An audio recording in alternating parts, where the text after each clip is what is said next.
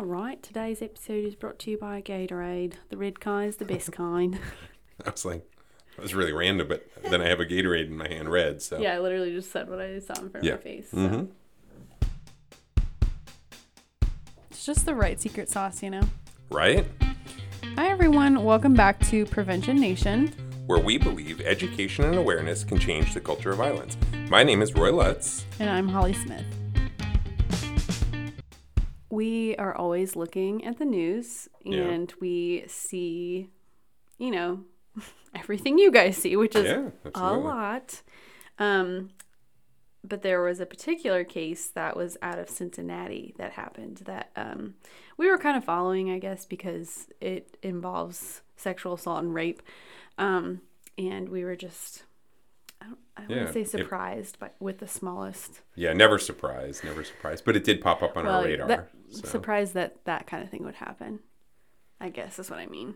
Yeah, I think for me, I think the thing that stood out most was not so much that surprise that it happened, but more just kind of an awareness when it's going to happen in our community. You know, I mean, not that it isn't already happening, but when is it going to make the news? When is it going to be big enough to catch people's attention? Yeah.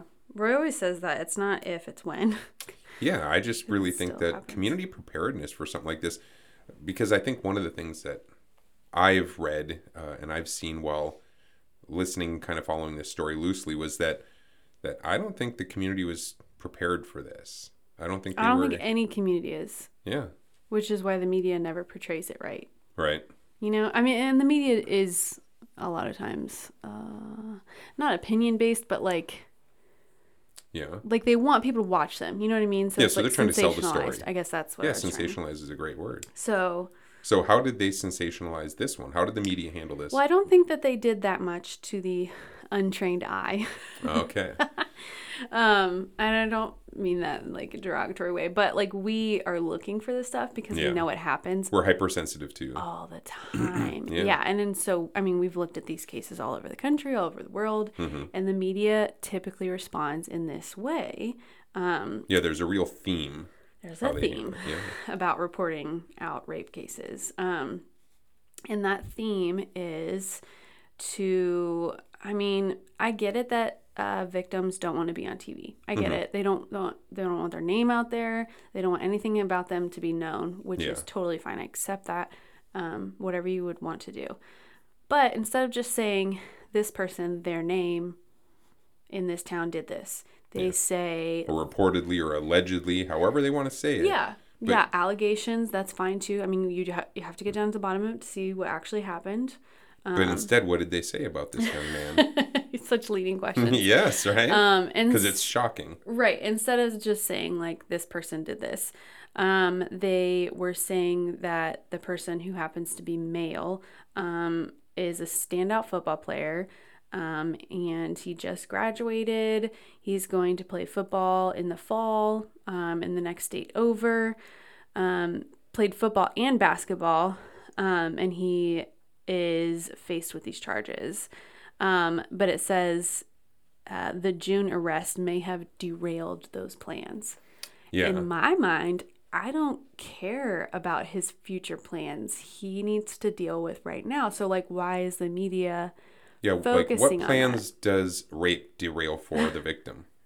Right. And what trauma does it start? And this guy's never going to be the same. Like, even if his plans go through, which I still don't care about, he's going to have this in the back of his head, like, forever.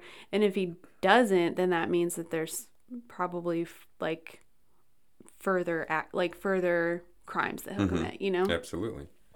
So I just don't understand why the media does that. Like, and a really huge case that blew up in 2012 was the rape case in Steubenville. And that also, there was one reporter, I can't remember where she was from, but one reporter. Yeah. Recorder. No. Hot crossbones. Okay. Sorry. Yes. That'll be edited out. Yeah. No, maybe not. Maybe not. I don't know. It's up to me. Yeah. Anyway, so she was outside the courthouse or whatever, reporting on it in a video, and she called them, their promising careers were like in jeopardy or something. And it's like, who cares about their promising careers? They're dealing with this right now. They made their choices. They did this, they did that, which, I mean, if you weren't in that situation, if you weren't even there at that party, like it would never have happened. Right. If there weren't those pictures. I mean, that case was just kind of crazy, but yeah. But I mean, in either case, that one or this recent one, I mean, what does it say to a person's? So his plans may have been derailed, but it was as a result of his behavior, his actions. This other person, their plans were derailed not because of their own actions. That power was stripped of them to make their own choices about their own future. And you're right, like you said earlier, they don't have to say her name. But what I would rather hear is that a young woman's promising career in applying for medical school is now derailed because she's going to be tied up in a court system or a young for teen being raped. Yeah. I mean, this is what things have changed for her. What aspiring or hopeful things did she have going on? Yeah. None of that matters. What matters to the news and what matters to the media is, hey, this guy he had everything. He was basketball, football, all these things. He was on didn't track. talk about his grades, didn't talk about his service in the community, what a great church member he might be or might not be, or what a great son. There was no mention of his family and his parents, just his football. Yeah, just his future that was derailed, Mm-hmm. right? And it's just that's the theme. That's what we're talking about, is the media portraying abusers, portraying rapists and people who commit sexual assault as these people who, oh my gosh, their plans have changed so much because of these allegations or this court case or something like that. And it's like, what are we encouraging people to look for if that's what the news says? Absolutely. Yeah, it sets up that whole thing around this this culture of we care more about the abusers. And the abuser is so perpetrator focused. Whereas one of the things, I mean, I argue all the time that we don't need to exaggerate the tragedies in things. And isn't it tragic enough, like, why mention football? Isn't it tragic enough that a young man made or allegedly made decisions that are now going to forever impact his life? Yeah. What does football have anything to do with it?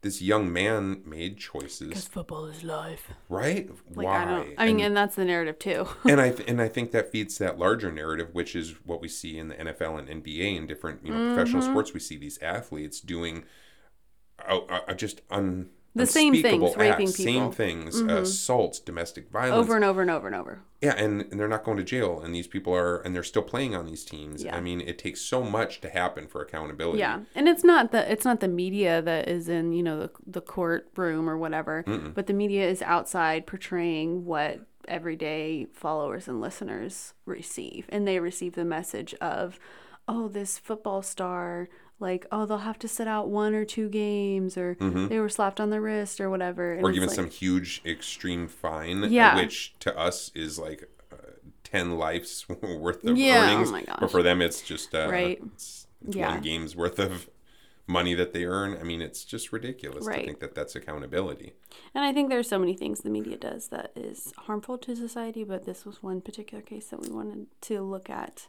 Yeah, well, and just raising that awareness for people to understand when they see something like this, when they see this pop up in their town or in the national news, just pay attention to that. Yeah. When you see this report, question the narrative. What are they trying to sell? Who are they supporting with this thing? So the media, I think we're both in agreement, really botched this up, but they're not the only ones. What else happened? I mean, so this guy's serving time now, right? I mostly just laugh because I know Roy has bullet points in his head that he wants to get to. Absolutely. He's serving time, correct? No. Why not? Bullet point 2. Bullet point number 2. Yeah. Okay, so these were allegations. So again, I don't know the facts. Roy doesn't know the facts. And we won't speak to whether or not we know the facts or somebody's guilty or not guilty. No, I just know that these were allegations. So, and this happens a lot. So I'll just say it because I'm sad it does happen. But again, I mean, I don't know all of the facts. So the prosecutor in the case basically had the case dismissed. And the dismissal of the case, they commented, was not commentary on whether they're guilty or not guilty. But they just didn't have enough, basically evidence or support to say that this actually happened and that the prosecutor would win the case. So, which I think is a challenging, I mean, in defense of prosecutors, I think that's challenging, especially with rape cases, especially with a lot of this. The evidence is really hard. Oftentimes it is. And then you are left with the he said, she said, or one person saying something different than another. I get that it's challenge, but what do you do with that challenge, right? Yeah. Is there an obligation for a prosecutor to fulfill that challenge? Yeah. What ethical challenge did that prosecutor feel they had? I mean, they just mentioned that they're basically only holding themselves to successes, if that makes sense. Like, there's not enough going on in this case to secure a success for us, so it's dismissed. Absolutely, that was the part of the article. It didn't say that new evidence came to light that showed that this person was not even in the area. Yeah, that the allegations weren't true. Yeah, I mean, something. Just give us something. But instead, the response was, we didn't continue the prosecution or the search for an indictment based on the fact that we didn't think that we could win. And that is, I don't even know what that means. I don't even know how to wrap my brain around that. Yeah. Yeah, it's like, obviously, we have the angle or the bias of wanting to believe the survivor and what they're saying. And I'm not going to say what happened, but in this case, it's like, okay, who makes that stuff up? And there were 2 allegations, separate months. Yep. So it's like, this can't just be like something people are just making up. Right. There's got to be something else to it. Maybe it's not exactly what they say, but there's what is going on here? But the prosecutor was like, I don't think that we can get to the bottom of it, basically, and so we're going to dismiss it. Which, and I think that's the frustrating part because again, I'm not saying he's guilty. I don't know. And if he's not guilty, then I would absolutely want him to not be, in trouble or be held accountable to that. But again, to me, the court process isn't about a win or a loss. Ideally, if somebody did something, you want to hold them accountable and hopefully they get indicted and serve time. But the point is that I view the court system as the process of determining. It's not about the win and the loss. It's the process of determining. So whether you win, whether you lose, you can have your goals, your desired outcomes, but the goal should be let's get to the bottom of this. Not, we don't think we have enough. Why don't you have enough? Let's examine that. Yeah, keep digging. Like, isn't that your job to dig for? Right. I just work with the victim, like, who's saying this because you're the prosecutor. Like, there's got to be more there. I mean, maybe there wasn't. I could be guessing wrong. Well, and I think that's important. Like, even if this case isn't the shining example of, like, if somebody came back and said, oh, here was all this, it was in you fact guys were wrong. This or that, you were wrong completely. Okay, great, but that doesn't negate the, 2,000 other cases we can come up with over the last 10 years that were on Twitter, on Instagram, on YouTube, all over the news. Yeah, that you actually had, like, you saw evidence. Absolutely. And it was still dismissed. Yeah. So I really think that the media, the way they sell it, and I think the purpose and function of how we prosecute, I think, are both in serious jeopardy and in question about how we handle cases of rape and domestic violence in general. Yeah. And I think that, like, brings us to our 2 points that we wanted to, like, communicate across was, don't take the media for just their face value. Like, dig a little deeper. Look at narratives that are becoming themes, right? Yep. Which, I mean, could be applied to anywhere. Absolutely. In the news. And just, like, I don't know, advocate for justice. I don't know what you listeners think that is for you, but, I mean, for us, it's like, okay, we're going to try to prevent it from ever happening in the first place, hopefully. Yeah, right. That's the goal. That's why we're teaching all the time. Right. But I don't know, for listeners, maybe there's something else you can do that you can think of. But I don't know. Justice isn't always served. Yeah. And we wish it was. I wish it was, in particular.